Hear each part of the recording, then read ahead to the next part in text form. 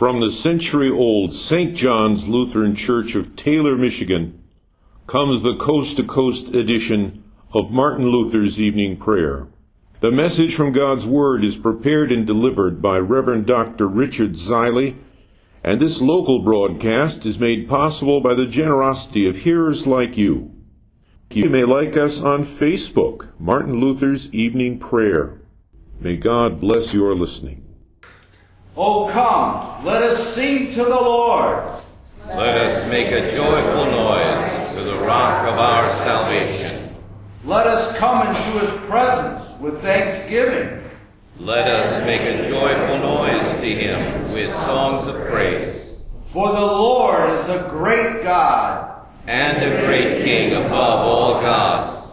In his hand are the depths of the earth. The heights of the mountains are his also. The sea is his, for he made it. And his hands formed the dry land. O come, let us worship and bow down. Let us kneel before the Lord our Maker. For he is our God. And we are the people of his pasture and the sheep of his hand. Today, if you hear his voice, do not harden your hearts as at Meribah, as on the day at Massah in the wilderness. When your fathers put me to the test, and put me to the proof, though they had seen my work.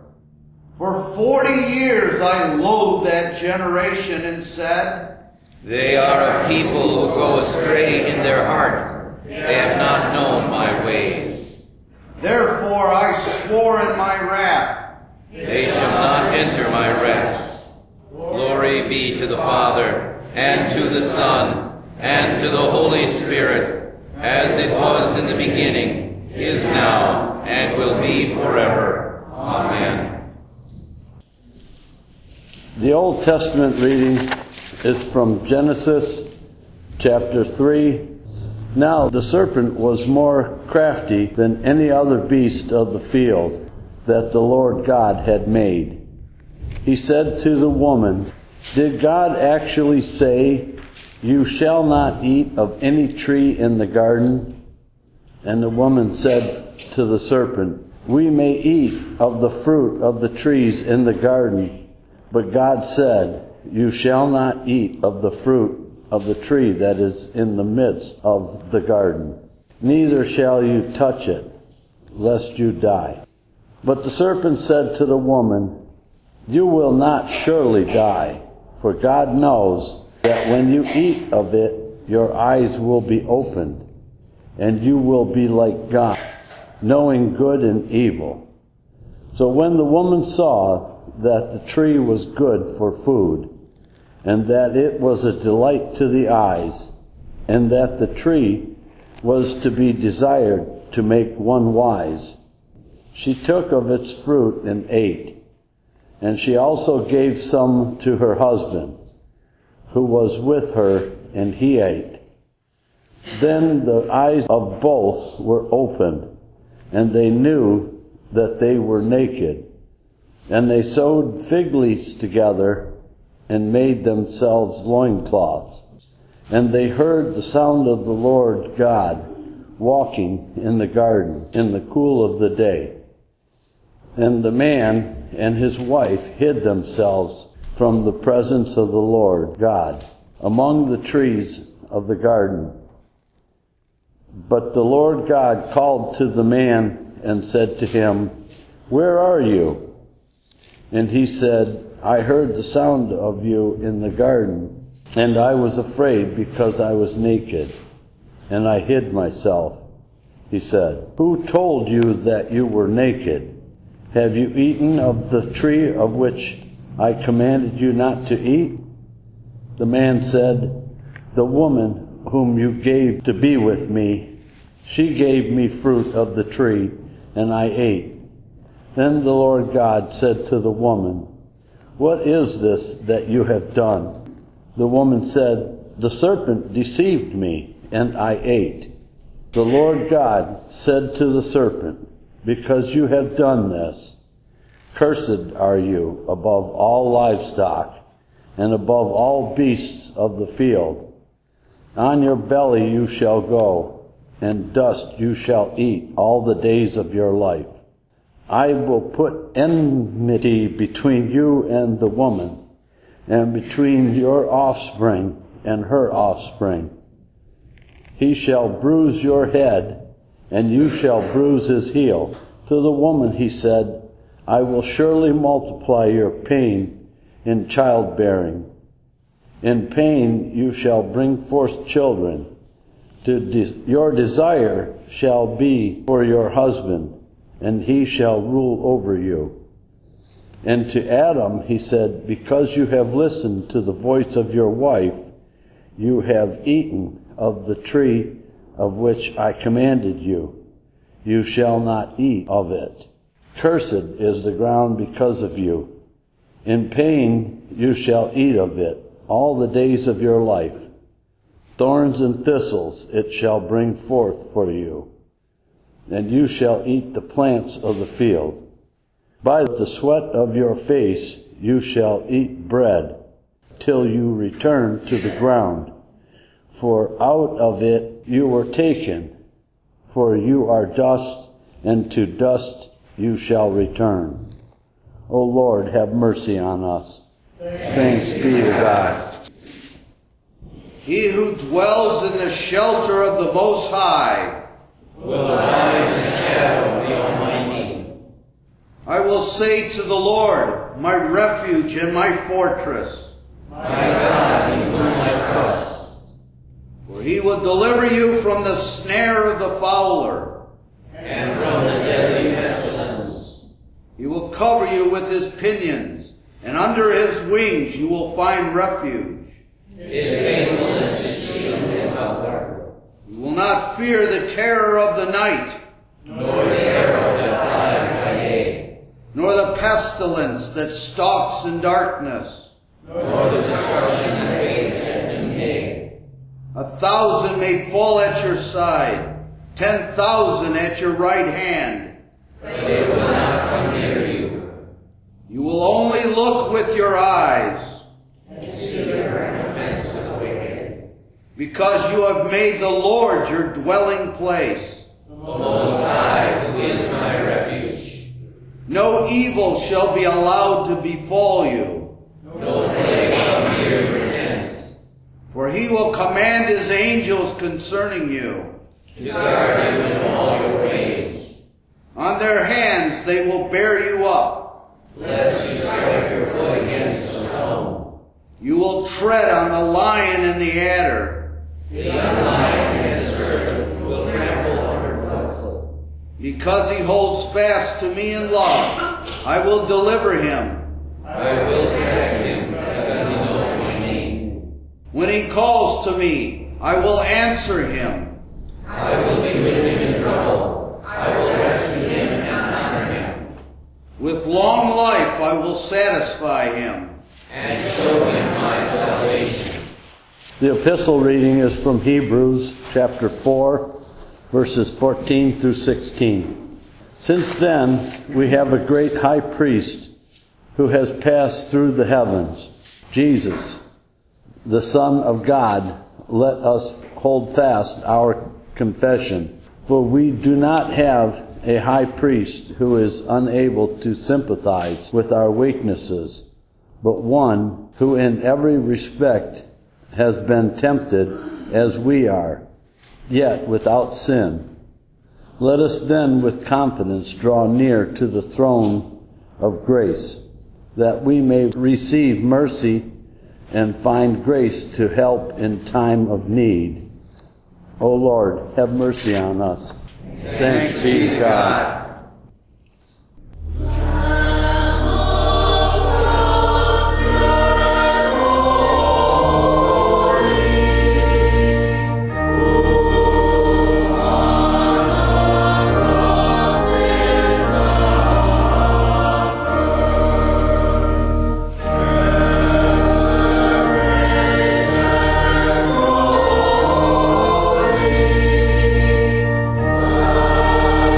Son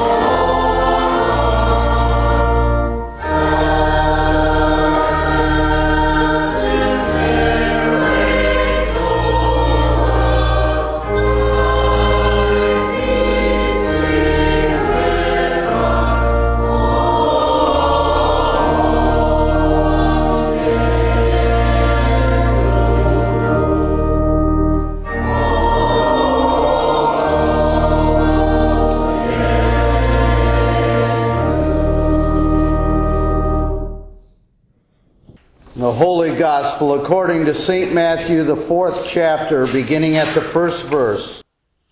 Then Jesus was led up by the Spirit into the wilderness to be tempted by the devil.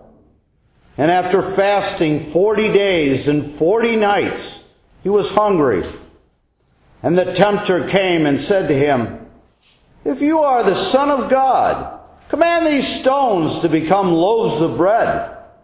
But he answered, "It is written, man shall not live by bread alone, but by every word that comes from the mouth of God." Then the devil took him to the holy city and set him on the pinnacle of the temple and said to him, "If you are the Son of God, throw yourself down, for it is written, He will command His angels concerning you, and on their hands they will bear you up, lest you strike your foot against a stone." Jesus said to him, "Again it is written, you shall not put the Lord your God to the test." And again the devil took him to a very high mountain and showed him all the kingdoms of the world and their glory. And he said to him, "All these I will give you, if you will fall down and worship me." Then Jesus said to him, "Begone, Satan, for it is written, you shall worship the Lord your God, and Him only shall you serve." Then the devil left him, and behold, angels came and were ministering to him. This is the gospel of the Lord. Thanks be to God. We have an advocate with the Father. Jesus is the propitiation for our sins. He was delivered up to death. He was delivered for the sins of the people. Blessed is he whose transgression is forgiven and whose sin is put away. He was delivered up to death. He was delivered for the sins of the people. We have an advocate with the Father. Jesus is the propitiation for our sins. He was delivered up to death. He was delivered for the sins of the people. In the name of the Father, and of the Son, and of the Holy Spirit. Amen. Our text is Galatians 6, verse 14. "But far be it from me to boast, except in the cross of our Lord Jesus Christ, by which the world has been crucified to me, and I to the world." A man was walking down a road he hadn't come down for a while. He noticed a man on top of a barn putting the finishing touches on a brand new roof. "That's a mighty impressive roof," the man remarked to the 6-year-old who happened to be standing on the barn side of the fence. "My daddy built that roof and he did a great job," responded the boy with pride. "I don't recall that the old roof was that old. Did it need replacing?" inquired the man. Now the boy looked down at his feet, ashamed.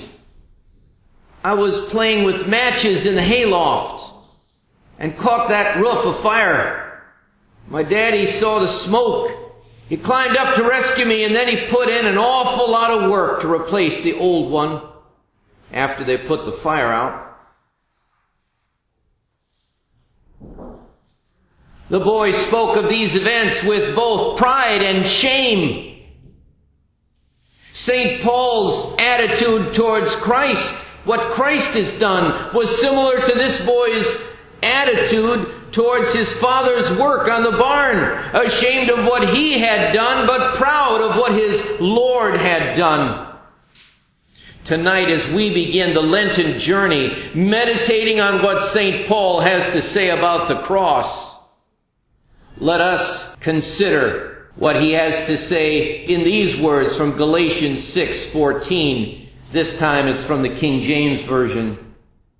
"God forbid that I should glory, save in the cross of our Lord Jesus Christ, by whom the world is crucified unto me, and I unto the world. And this is our central idea tonight, that the cross of Christ reminds us of our shame and of our glory. In the first place, the cross of Christ, and by the cross we don't mean simply the wood that he hung on, but his giving of himself for us in suffering. The cross of Christ reminds us of our shame, our sin. You know, we need an annual day like Ash Wednesday because too often our lives get comfortable, easygoing. We take things for granted. Have you ever taken a relationship for granted and you start presuming or pushing or crossing boundaries or teasing, and then you forget your place? That happens to Christian people with their God. And sometimes we are deceived by the world. We're influenced by people around us. Too often people are proud of what they should be ashamed of. Like that bumper sticker, "My kid beat up your honor roll kid." And there are people who boast of their sexual conquests as if rutting like pigs were something to talk about in public. And people boast about getting drunk or getting high or breaking laws or cheating others. I've been so embarrassed by some funerals I've attended where well-meaning family members tell about how Uncle Johnny wasted all of his time and all of his money. And we're supposed to be happy about that. But you see, even we respectable people, proud of our degrees, our accomplishments, our standing, even we can lose perspective, for the essence of sin is to love the lesser things more than the better things. And in that, we are no better than the worst criminals out there. They may love evil things, but what is evil? It's simply gross and obvious to others. It's obvious that loving drugs more than following the law, loving health, is bad, but we do the same thing. We love our calories more than we love our health, and that is in principle the same sin as the drug user. We may love pets more than human relations. Not that our feelings are to be condemned. I mean, my cat makes me feel good in a way that some of my relations don't. But that becomes a temptation to sin when we act on those feelings. When we pretend that our cat is more important than the image of God living next door to us. You know, we feel more affection for a friend than an employer, but to cheat the employer in favor of a friend is both a sin and a crime. These feelings are not to be condemned, but we need to be aware of our various loves, lest we love the lesser thing more than the greater thing. For that's what leads us to sin. The fact is that we have become inured to sin, desensitized to right and to wrong in some parts of our lives. There are some parts of our lives where we're perhaps oversensitive. We're too afraid. We commit the opposite kind of sin. We have what the Catholics call scrupulosity. We're afraid to do anything good because we're so afraid of making an error or a mistake. Or we blame ourselves for other people's actions. But in other parts of our life, we have become desensitized to sin, and we indulge in it ignorantly, if not freely. That's why we need to contemplate the cross of Christ and see the true cost of our sin. Then we know that our sin, though it may seem trivial to us, is really very serious. When I was a kid, touching that copper wire coming out of the wall seemed very trivial to me, but my father took extra pains, and I felt them, to realize how serious that would have been. And so we need to contemplate the cross of Christ to see the true cost, the true meaning of sin. And the purpose of our Lenten season and Ash Wednesday is self-examination. Not to look at other people and point out their sins, to look at ourselves and recognize our sin, our need for the cross. And then to apply God's forgiveness coming from the cross to our own sins, that we might be healed, that we might be sensitized to what's right and wrong, that we might seek the former and avoid the latter. For salvation is more than just avoiding hell. It's arriving in heaven. And the Lenten journey is to encourage us each in that goal, that we might enjoy the blessing, the eternal blessing that God has intended for each of us, and that He was willing to give His Son on the cross that we might have. And the cross of Christ reminds us of our glory, our Savior. You know, there were 3 women bragging about their Valentine's gifts. The one said, "Oh, my boyfriend gave me a fur coat that's good for at least 10 seasons. Another gal said, my boyfriend gave me a new car, and that's good for at least 200,000 miles. And the other girl said, my boyfriend gave me an engagement ring, and I'll bet that's good for a lifetime." Well, you know, that's the kind of gift that we have received from our God. We have been given the gift not just of a lifetime, but of an eternal lifetime. We can boast of a Savior who gave His life for us. How many people are loved so much that someone would lay down his or her life for them? In our world today, where we reject one another, where families fall apart and people attack each other over trivial political differences, isn't it good to know that there's someone who accepts us sinners as we are, who is willing to give His life for us? You who have been baptized into Christ have been engaged. You now have an ongoing relationship with the Lord who called you into existence, who gave His life for you, who has called you to eternal blessing. Baptized into Christ, now our sin is placed on Jesus. His righteousness is given to us. And He gives us many more gifts. He gives us His Holy Spirit to believe this, so that we might have new desires, so that we may lose our taste for those things that are killing us, and that we might develop the taste for the other, as C.S. Lewis puts it, a taste for the holy things, the eternal things, the blessed things that are laid up for us in heaven. And this change of desire is what the Scripture calls repentance. When we no longer desire the things that are passing away, and we yearn for the things that endure. That is the turning. That is the change of mind, change of heart, change of direction that the Bible calls repentance. And so there's a joyous aspect to repentance. Like the boy whose fire destroyed the roof. He regretted what he had done. But there is joy in what his father was able to do to repair the damage. So for you and me, there is sorrow and repentance, sorrow for sin, regret. But at the same time, we are turning to something so much better. And now our challenge is to live this out in our lives. What we desire, what we speak of, what we praise and glory in. Examine these and pray that God may change your words, your desires, the things you glory in, to the cross of our Lord Jesus Christ. That's what it means to be crucified to the world and have the world crucified to us. That we see the world and its good things in their proper perspective.